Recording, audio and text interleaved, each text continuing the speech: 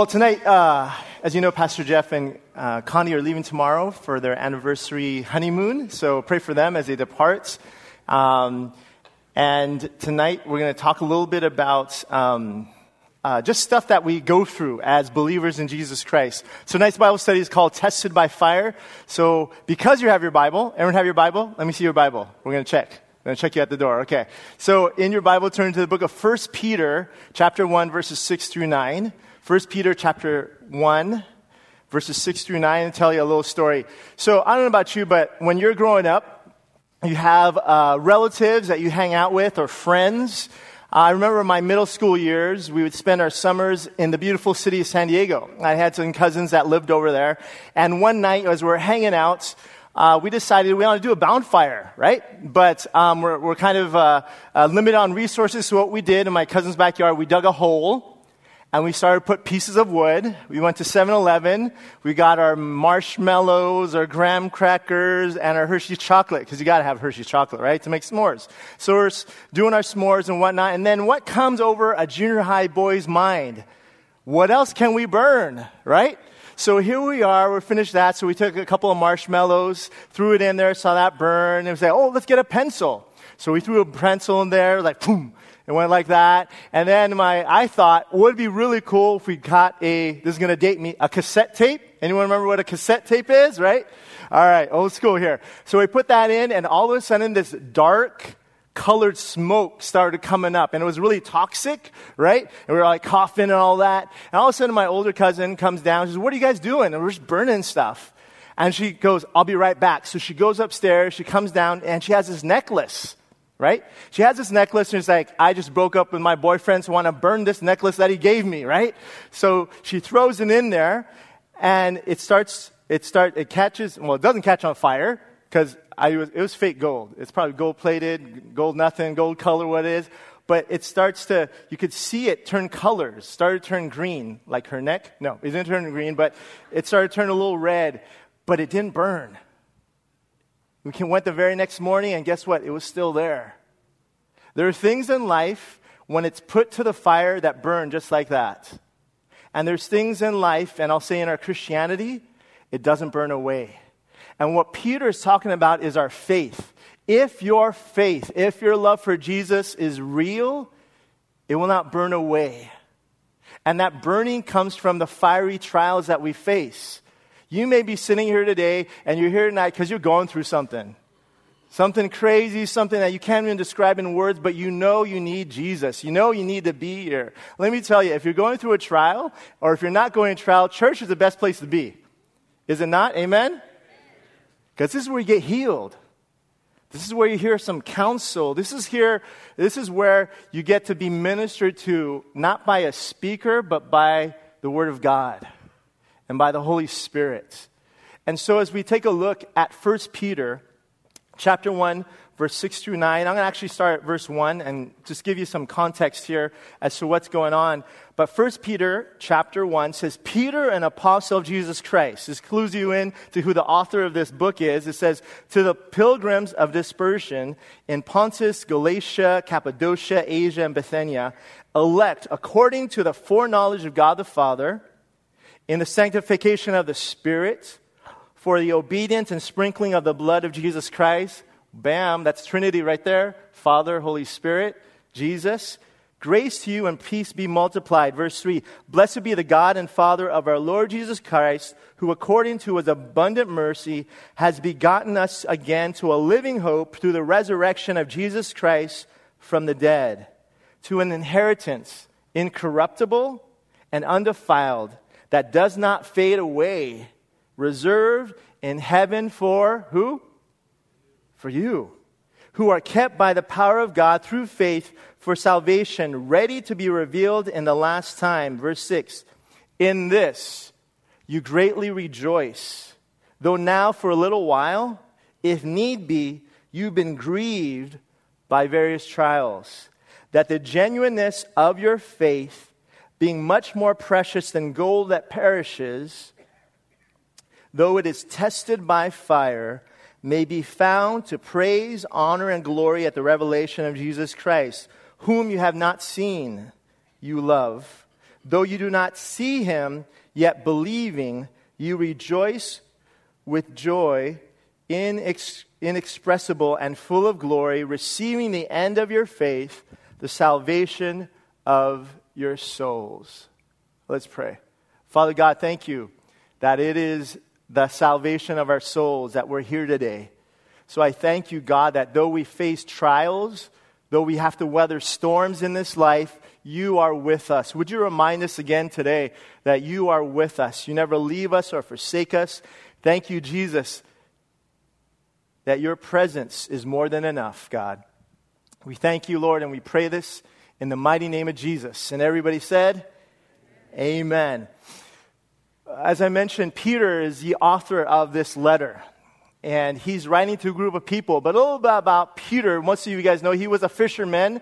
And when he encountered Jesus, Jesus said, drop your nets because I want you to be a fisher of men. And as Peter started to walk with the Lord, remember the one episode when they saw Jesus walking on water in the sea? And what did Peter say? Jesus, if that's you and you're not a ghost, can I walk on water also? So Peter boldly walks on water and quickly sinks in the water. And what does he say? Lord, save me.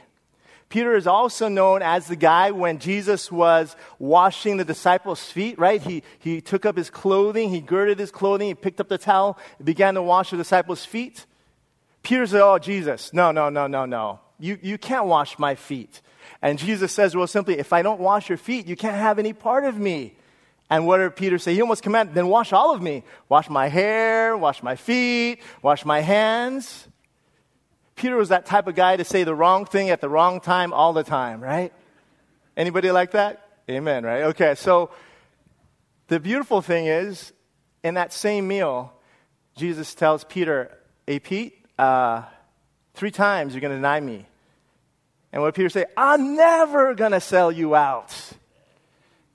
In the very few hours, what happens? Peter denies him once, twice, 3 times the lady. No, joking. So as, that's an old school joke there. Okay, so as he's there, he's feeling grief. He's feeling pain. He sold out Jesus. I don't know if you've ever been in those moments when you have let people down, let alone let Jesus down. But the beautiful part of this is after Jesus is resurrected, Peter's out there, he's back at where he was. The first place that Jesus found him, after all is said and done, is the next place Jesus finds him again, fishing. And Jesus says, yo, catch any fish? Come back in. And he realizes this is Jesus providing a breakfast for him and the disciples. And Peter can't wait to get back on shore. As he gets back on shore, he realizes it's Jesus, and he provides this meal, and there's this public restoration. And how do we know that? Because Jesus says, Peter, do you love me? Then take care of my sheep. Peter, do you love me? Feed my sheep, tend my sheep. So I love this. Even in our worst moments, because I tell you, that's not even half the stuff Peter did. Jesus says, you're back on track. And maybe that's your trial tonight. You've been distant. You've been away from God. And he's saying, come back home. This is where you belong. Maybe it's been a long time since you've been in church. Maybe you've allowed the trials and tribulations of this world to overwhelm you. Let the Holy Spirit overwhelm you tonight and overcome those things that are going on. I love this. Peter is writing specifically to a group of people. He calls them pilgrims, right? When I think of pilgrims, you think of that holiday called Thanksgiving, right? Well, pilgrims in this situation, they are people living in a foreign land that's not their own. They are people that are traveling. They're sojourners. They're passing through. He says here, the elect, the sanctified saints, right? He's speaking to them, but he's also speaking to us. Because this is the thing about pilgrims. You're awaiting that day when you get to go back home. And our home is heaven. Soon and very soon, we are going to see the King. And because of that simple fact, Peter wants to remind us through this first chapter, this is what you have to look forward to. In verse 6, it says, in this you greatly rejoice. This is referring back to all the things that Peter's talking about here. Verses 3 through 5, he says, check this out. This is what you get. Because you are following me, you have the living hope of Jesus. Not only that, you have this incorruptible inheritance. It's undefiled. It doesn't fade away. It's reserved in heaven for you. I love this. Peter is saying, don't rejoice in trials. Don't rejoice in politics. Don't rejoice in your paycheck. Rejoice in the simple fact, the certainty of eternity. You are certain, if you're a believer in Jesus Christ tonight, heaven is secure. It's guaranteed to you. That's something to be rejoicing about. And if you're not rejoicing, you need to be rejoicing. Turn to that person next to you and say, you need to be rejoicing about heaven. Tell them that. You need to be rejoicing. But you got to do it with a smile. Somebody like, yeah, rejoicing about heaven. That don't count. Let me just tell you, that doesn't count. It's got to be real, right? So Peter here, he's talking to a group of people. This is not their home. We're heaven-bound, church. And soon, we're going to see our King. And as he's writing to them, he wants to remind them of this. Because in the very next verses, there's some stuff that's going to happen. There's just things that are going to transpire in our lives as believers. He says you have this incorruptible inheritance reserved in heaven. I love this, verse 5, who are kept by the power of God. God is keeping you. And I know for some of us, there's moments when you're ready to just like throw in the towel. Moments you're ready, this is just too hard.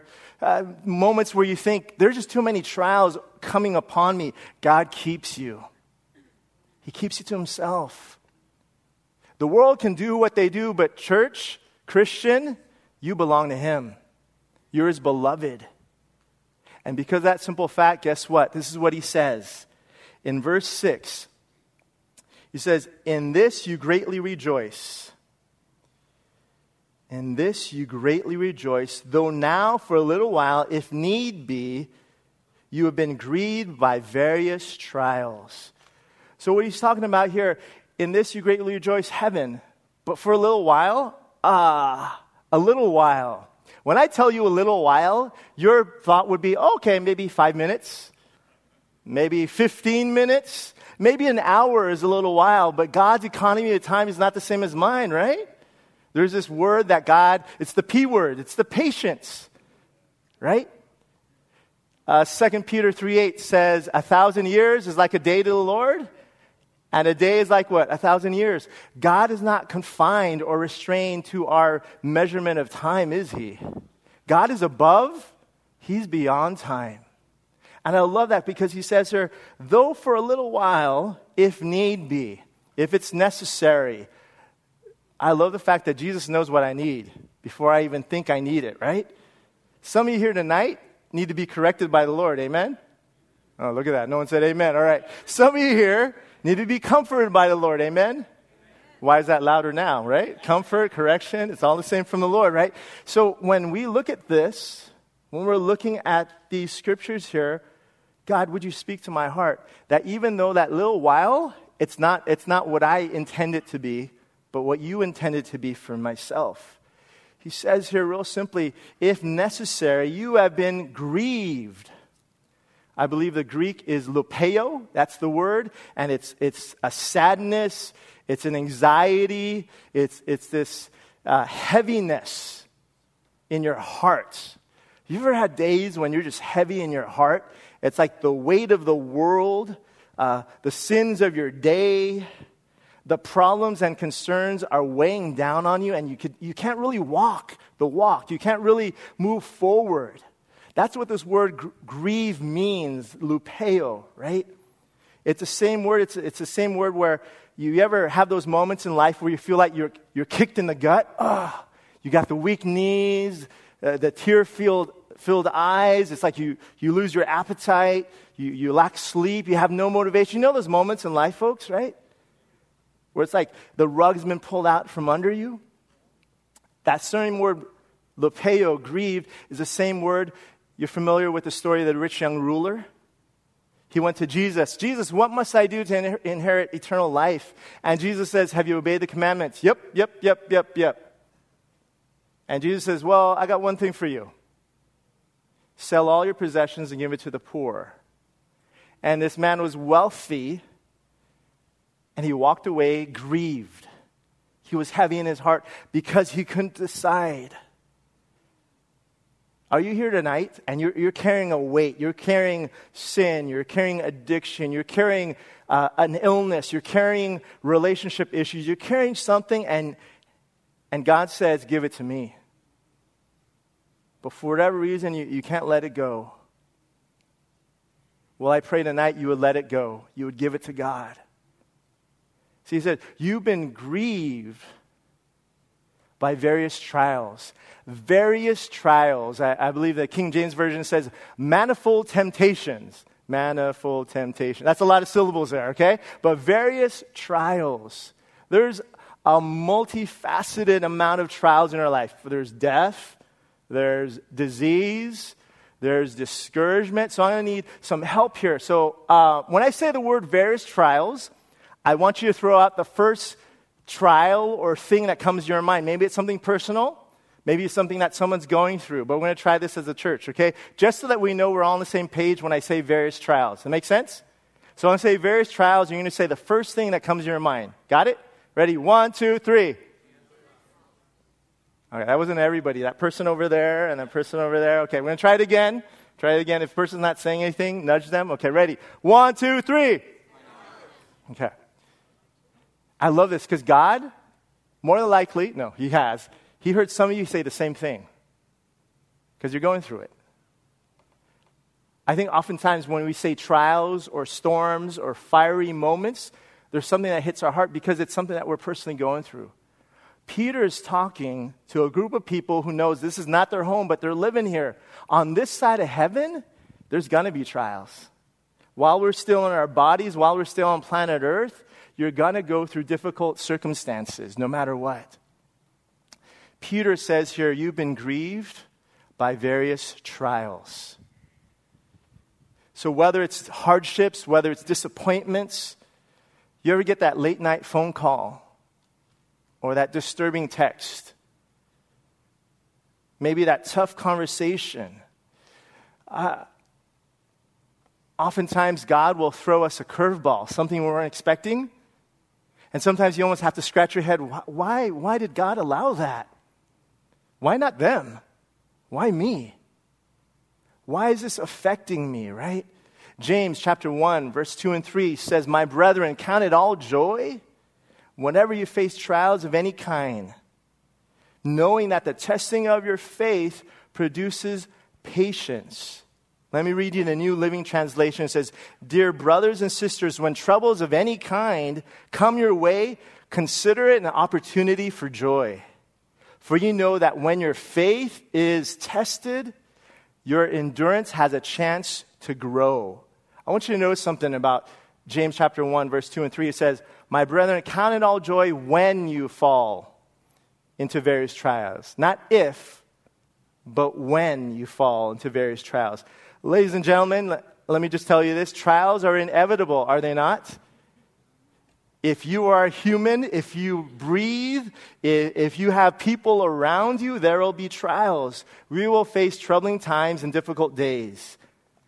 And because of that simple fact, we have a choice. I love this because I love Jesus, because we love Jesus, we know we're going to get to our destination, amen? We know that's happening. But the road, sometimes there's going to be some speed bumps. There's going to be some potholes. I was going to make a sound of it.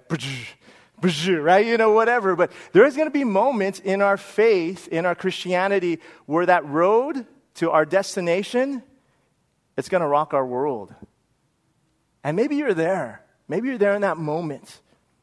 I love this story in Mark chapter 4. Let's turn in real quick. Mark chapter 4, verse 35 through 41. Mark chapter 4, verse 35 through 41. Most of you know the story. Jesus tells the disciples, let's go to the other side of the sea. If you ever get, this is a plug for next year's Israel trip. If you ever get a chance to go to Israel, you need to go, okay? I had the opportunity to go last May with the church. And it was unbelievable. We got to go to the Sea of Galilee there, and we were worshiping, and it was so calm and smooth and just beautiful. And you're thinking, Jesus was here. Well, maybe not where we were, but he was here on this Sea of Galilee, right? Well, here in this particular passage, Mark chapter 4, verse 35, it says, on the same day when evening had come, he said to them, let us cross over to the other side of the Sea of Galilee. Now, when they had left the multitude, they took him along in the boat as he was, and other little boats were also with him. And a great windstorm arose, and the waves beat into the boat so that it was already filling. But he was in the stern, asleep on a pillow.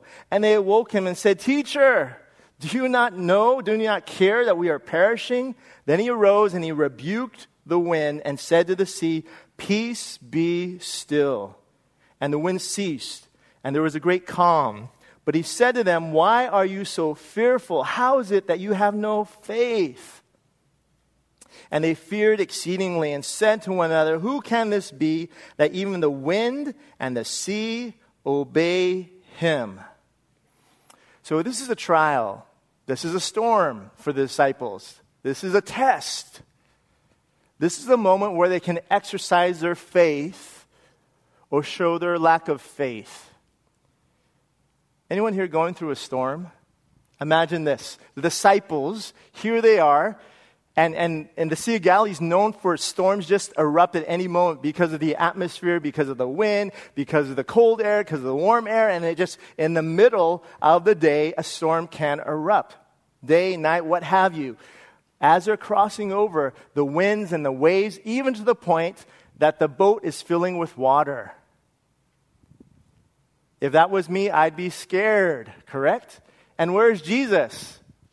He's over there sleeping. So they wake him up. And I wonder, Jesus, what is it now, right? And as he's there, peace be still. Maybe that's what God just needs to tell you tonight. Peace be still. Be still and know that he's God. Maybe tonight you just need to know and you just need to hold on to Psalm 46 and say, God, help me to be still. Help me not to move. The beauty in all this, I love this, is that Mark chapter 5, verse 1, it says, real simply, check it out. Then they came to the other side of the sea. They got to the other side. When Jesus says we're going to get to the other side, we're going to get to the other side. He keeps his promise. If you're in the midst of a storm right now, guess what? There is another side. It's easy to look around and be in despair of all the things that are going on. But I love this. Don't forget who's in your boat. Who was in the disciples' boat asleep? Yeah. Jesus, right? When you face trials of many kind, Jesus is there with you. And sometimes he may be silent. I love this. Silence doesn't mean God isn't there. Silence is me to exercise my faith, to believe what God has already told me. Do you realize that? If you're a parent here, sometimes you get tired of telling your kids the same thing over and over again. Amen? And sometimes you don't say anything. Does that change the truth? No. Does that mean that you've left and abandoned them? No. Sometimes we think God is left when he is silent, when he is just merely waiting to see what we're going to do next. Are we going to trust him? Are we going to believe him? And these trials, these things that come upon our hearts and our minds, you may be sitting here today and you're like the disciples. There's three groups of people here tonight.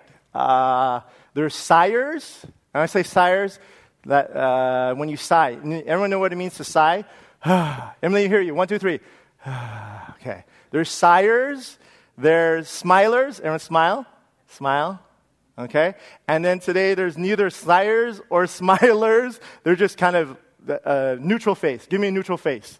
Okay, that's too neutral. Okay, so the sighers, guess what? You're in the middle of a trial. So if you are in the middle of a trial or storm, right, just raise your hand. Just raise your hand. It's okay. Okay, you are in the middle of a trial right now. It's a storm. The water is filling up. The winds and the waves are going on.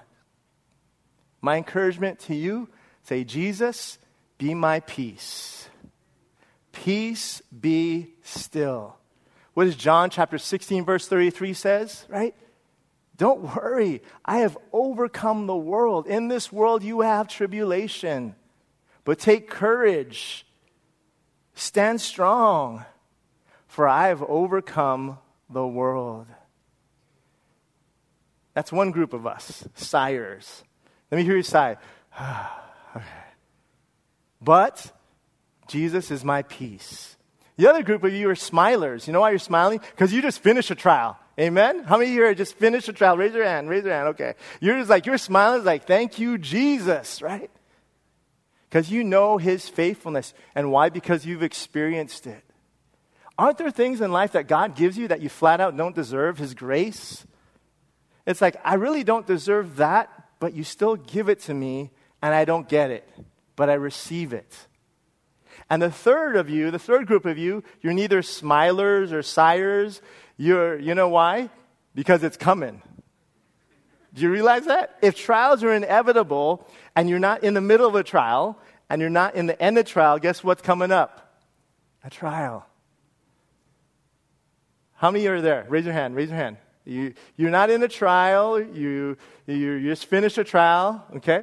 Guess what? Turn to that person next to you. Pray for me, bro. Pray for me, sis, because it's coming, right? It's coming soon. In the midst of that, say, Jesus is my joy. See, each of us are in a different season. I think in the King James, that version says, in a little while, it talks about for a season. Some of you here today, you're in a desert with the Lord. It's been rough. It's been barren. You're reading the Bible and it's just not, you're not feeling what you should be feeling or you think you should be feeling. Some of you are on the mountaintop. Go tell it on the mountain. I mean, I'm not going to do that, but you're just feeling like, whoa. Some of you are on that road of suffering. Some of you are in the valley of the shadow of death. Each of us are in a different spot, but I love this. The Bible says Jesus Christ, what? He's the same yesterday, today, and forever. He doesn't change up on us based on the season in our life. Trials not only are inevitable, not only are they seasonal, but trials will reveal our faith. Whether our faith is weak, whether our faith is strong, whether it's genuine, right? That word genuine, it says here, that the genuineness of your faith. I want to take a look at that real quick. That the genuineness, it's authentic, it's not fake, it's not counterfeit. It's the real deal. Are you merely a fan of Jesus or a follower of Jesus? When Jesus was on this earth, he had a lot of people who thought they knew how to follow him. But in John chapter 6, verse 66, it said, they said, this is a hard saying, and many left. Let's not be part of the many. Let's not just be fans of what Jesus does for us, but let us be followers of him. I have decided to follow Jesus. No turning back. No turning back. See, to be genuine in your faith, to be the real deal, to not just merely make a superficial profession of faith, but to be committed to Christ. One of the stories I love when I think about being genuine or being fake is in Luke chapter 18, verses 9 through 14. Most of you know the story. It's a story of the Pharisee and the tax collector. Both men, opposite sides of the spectrum, both opposite sides of the track. The Pharisee, a religious man, outwardly, a tax collector. You have a religious professional and you have a professional crook. Remember, tax collectors during that time would take a little off the top, take a little bit of the money for themselves. So these two men go to the temple to pray. And as they go to the temple to pray, the Pharisee, this outwardly religious man, comes boldly. And I love this because it's seen through his prayer. He says, God, thank you that I'm not like that extortioner. Yeah, thank you, God, that I'm not that adulterer. Thank you, God, that I'm not like that unjust man. Thank you, God, I'm not even like this tax collector. That's what he says. Because I fast twice a week, get it? Twice a week, God, and I give all my tithes of all I possess. See, he prayed not to be seen and heard by God, but he prayed to be seen and heard by men. Be very careful when we pray that we're praying to the one who created us. Check this out. I think I counted, that was 33 words. The tax collector, he knew he was a sinner. He comes at a distance. He can't even look up. He can't even lift up his eyes, and he beats his chest in grief, in repentance. And he says this, God, be merciful to me, a sinner. 7 words. 33 words of the Pharisee, 7 words of the tax collector. Genuine and authentic. With humility and transparency, the tax collector bared his soul. But in hypocrisy, in a mask of religion, the Pharisee prayed a prayer out loud. The tax collector, substance of faith. The Pharisee, just the appearance of faith. Ladies and gentlemen, brothers and sisters, let's not just have the appearance of godliness, because we lose the power in that. Let's just not have the look and the shirt and the gear. You know, I love Christian t-shirts, don't get me wrong, got Jesus, I love it. But let not that just be something that you wear for the sake of others, but maybe branded, imprinted on our hearts that I got Jesus and I want the whole world to know. These 2 very different men come to the temple to pray. Let's take a word of encouragement from the tax collector. Let's exemplify that. Because see, what was going on the inside came out on the outside. Jesus, I love it. He's all about the heart, isn't he? In 2 Samuel, what did it say? Man looks at the outward appearance, but God looks at the heart. He's looking. What does he see tonight? What does he see in each of us tonight? But he says here that the genuineness of your faith being much more precious than gold. That your faith is more precious than gold. You got to love this, because I value things more highly than they ought to be. God values those things that are eternal. You have gold, which is one of the most durable materials in the world. You can do anything to it, and it lasts. And Jesus said, right, that let's not put our treasures in the things of this world. Peter is once again reiterating that. He's saying, hey, your faith, your genuine faith is more precious than gold that perishes. My brothers and sisters, let's put our deposits into eternity. Our bank accounts, our 401ks, that will eventually fade, will it not? Right? There's things that we possess, there's things that we hold on to that do not last.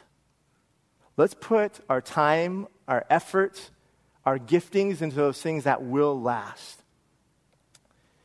And it says here that the genuineness of your faith, being much more precious than gold that perishes, though it is tested by fire. If you've ever put your hand over fire, does it hurt? Yes. If you put it there long enough, what's going to happen? It's going to burn. Right?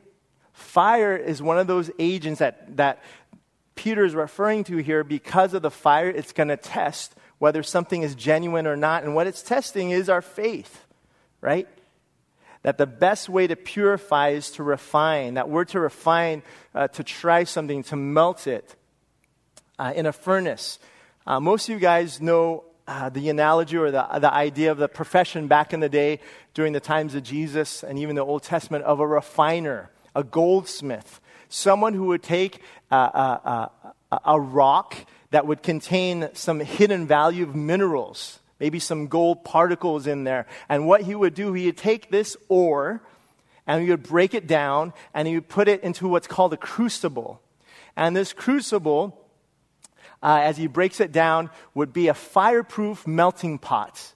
And as he puts this a piece of brittle rock in there, and he puts it on a fiery furnace. As he puts it on a fiery furnace, what starts to happen is this rock becomes liquefied. And as he turns up the heat, the dross, the impurities, surface, come to the top, and he would take this little strainer, spatula thing, he would take it out. And the way to purify it would be to turn up the heat. And the more you would turn up the heat, guess what? More dross, more impurities would come up to the top, and he would skim that off. He would continue this process several times. And as he continued this process, he would know that it's at its highest value of being pure is when the refiner, the goldsmith, could look into this liquid gold and he would be able to see his reflection. Refiner's fire. My heart's one desire is to be holy. A song that we used to sing many years ago. Is that your heart's desire, that God will refine you? Well, I'll tell you this. With the refining comes the heat. Can you handle the heat? What does it say? If you can't handle the heat, get out of the kitchen, right? If you can't handle it, knowing it's for a good purpose, knowing that God has his intention in mind for you. God wants to purify us, and we have God who is our master refiner.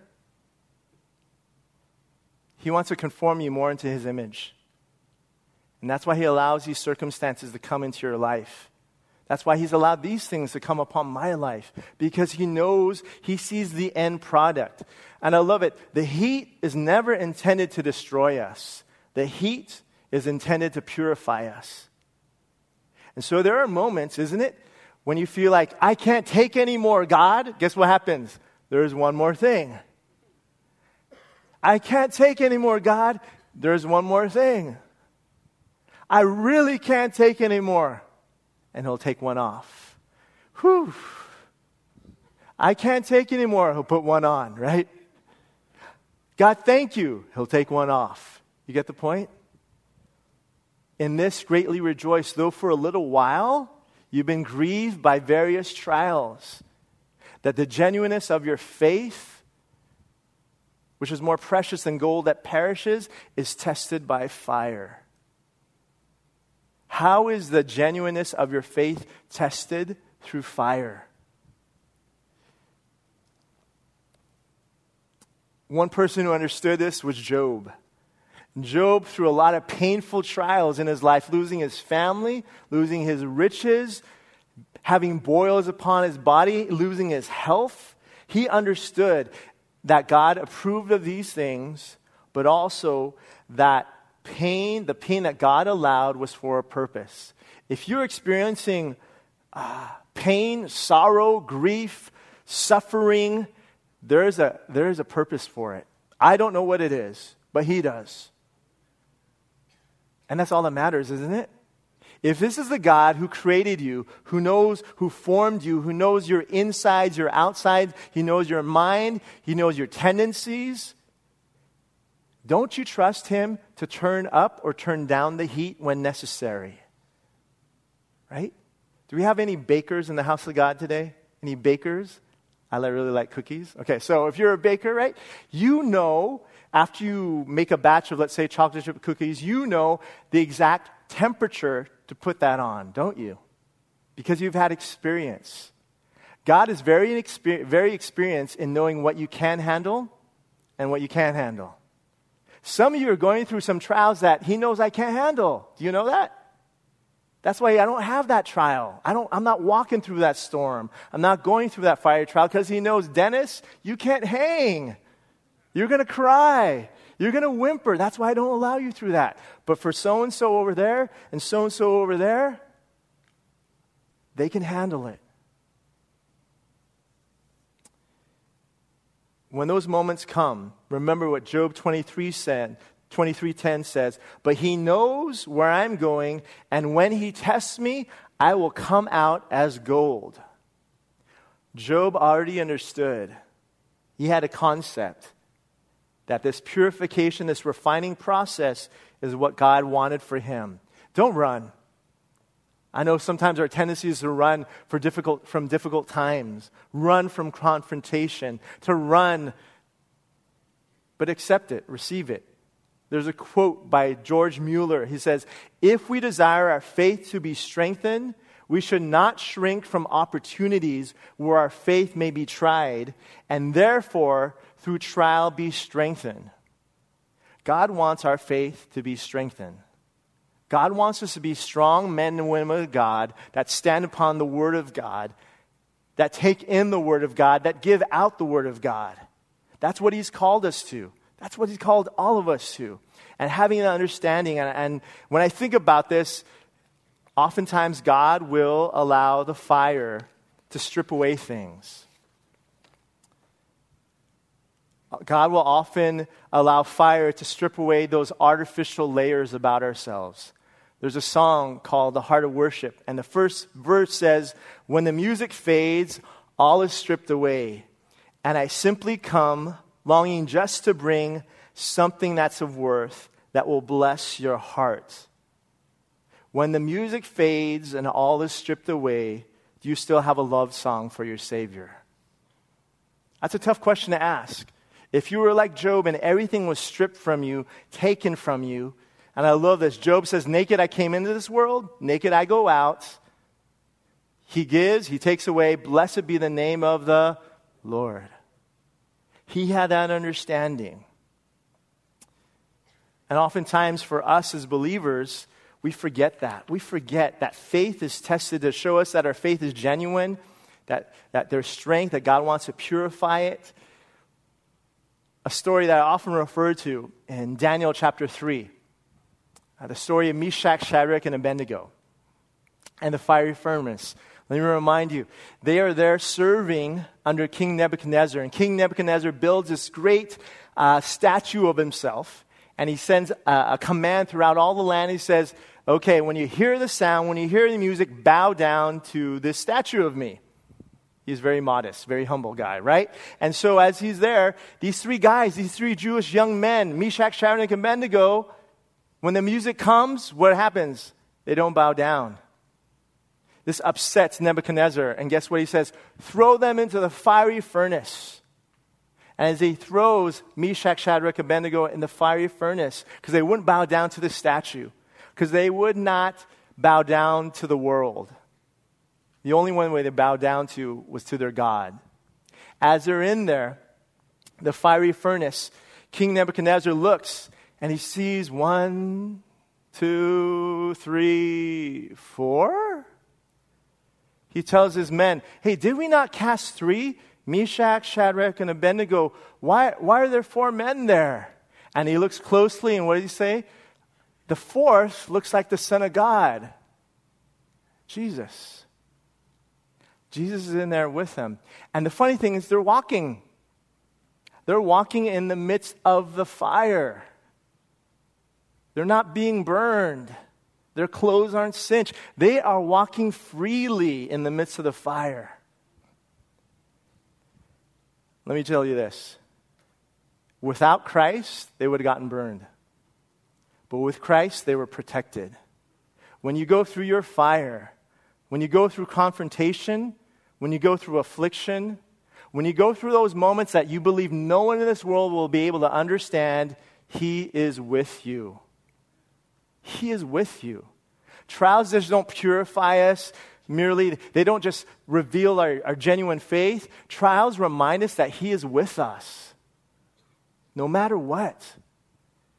Has that disease persisted? And to no avail, the treatment isn't helping. Maybe tonight your marriage is on the rocks. You've lost a sense of what God's love for each other is. Maybe tonight your child is rebelling against you and against God, and it's affecting your whole family. Maybe the unemployment. Maybe the bills. Maybe the physical challenge. Maybe the mental challenges. Maybe the spiritual challenges. Maybe you just can't get yourself to pray. Whatever that is, Isaiah 43, verse 2 says this: "When you pass through the waters, I will be with you. And when you pass through the rivers, they will not sweep over you. When you walk through the fire, you will not be burned, nor shall the flames scorch you." Let me tell you this. God sees the big picture for your life, does He not? He sees the beginning and the end. And Philippians says, "He who began a good work in you will be faithful to complete it to the day of Jesus Christ." He's got the beginning, He's got the end, we just got the middle. And because of that simple fact, when God turns up the heat in your life, the intensity of that flame, it's to draw out the impurities and the dross. But I love this. That refiner, that goldsmith, his eye is always on the crucible. He never takes his eyes off. So when he knows that the heat gets a little bit too much, he'll turn it down. God knows what he's doing. And so this hurt and pain and anguish that might be going on in your life, remember, God knows the end results. This, as believers, when our genuine faith has been proven through the trials, the Bible says that we'll receive God's praise at the return of Jesus Christ. That we may be found to praise, honor, glory, and revelation of Jesus Christ. One sweet day, folks, because we've lived our life for the Lord and we've chosen to weather these storms, one day He'll say, well done, good and faithful servant. Enter into the joy of your salvation. Enter in. Good job. You've done well. Oftentimes, there are moments we don't feel like we've done well, correct? Moments where we feel like, I messed up again. I can't believe I just said that. I can't believe I just thought that. I love Hebrews chapter 11 when it talks about these men of faith. Nowhere in that chapter does it talk about their shortcomings. It talks about those things that they did for the Lord. Man, folks, sometimes we focus on the things that we didn't do right as opposed to things that God has done right through us. He who is in you is greater than he that's in this world. Let's not forget that. Yes, we're sinners saved by grace. Yes, our mind drifts. Yes, our mind wanders. But the God who's created me and the Holy Spirit that's in me can say and do those things that are not of me. As it goes on, it says, verse 8, whom you have not seen you love. Though you do not see him, yet believing you rejoice with joy inexpressible and full of glory. Whom you have not seen you love. Not only do trials strengthen our faith, but they deepen our love. Doesn't it? That because of trials in our life, we just have a greater appreciation, a greater depth for God's love. And it says, though you do not see him, yet believing. Sometimes seeing doesn't always lead to belief, does it? There are people who've seen miracles, and yet they still don't believe. But I love this. Peter had a personal encounter with Jesus for 3 years, and then thereafter. And Peter is writing, remember, he's writing to pilgrims. He's writing to men and women who have put their faith in Jesus Christ. And as they put their faith in Jesus Christ, they're going through turmoil. They're going through persecution. They're being dogged out by the world. And Peter is saying, don't forget heaven. It's almost as saying, heaven is approaching. It's the next exit. It's coming soon. In this you greatly rejoice. Jesus told Thomas, blessed are those who have not seen and have yet believed. I love the fact, there's nothing better than to see a believer in Jesus Christ going through a trial, a fiery moment, going through the storm, still praising God. Is it the Casting Crowns, that song, I will praise you in the storm? There's nothing better than that because it's not them, but it's Christ in them, the hope of glory that's seeing them through those moments. When my wife and I got married, we been married for about 6 months, and as we had gotten married, my wife calls me in the morning. She says, I'm going to urgent care. Okay, what's going on? She's like, I'm bleeding. Okay, that's not good, And she goes, and they tell her that she has a fibroid in her uterus. And at the same time, you have a fibroid in your uterus and you're pregnant. I'm like, what? You're right. But they said, you're probably going to lose the baby because of the fibroid. It's going to get too big and the baby's not going to develop. So she's crying, I'm crying, and just trying to figure out what to do. And so what they're wanting her to do is just to get a D&C, get rid of the baby. And I'm like, okay. And we prayed, and isn't God great? He provides, there's a doctor at Downey Regional, Dr. Park. Dr. Park's a believer. Dr. Park, Korean, grew up as a missionary kid in Brazil. So we counsel with him, and he looks at us in his Korean eyes. He looks at us and he says, this baby will live.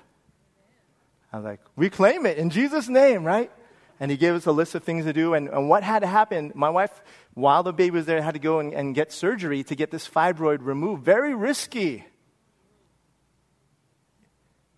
And we prayed, and it was a trial. It was like, all right, God, you brought us here, and we want to believe, but what if we believe and something happens? You ever think about that, right? I want to believe you, but then I have unbelief. This fiery trial, right?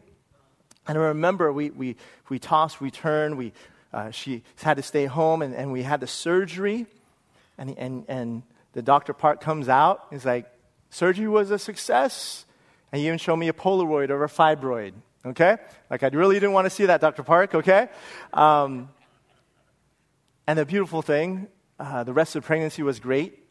Joel, JJ, is our 9-year-old, and he's running around crazy as can be.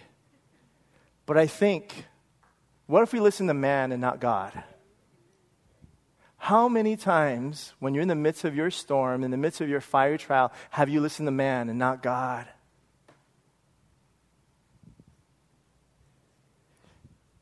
I love this, though. You and I, when we go through our trials, you get to be a walking billboard for Jesus Christ. It hurts. I'm in pain, but Jesus is with me. What a testimony that you get to show off God to people who don't believe in God when you go through your moments of anguish, of suffering.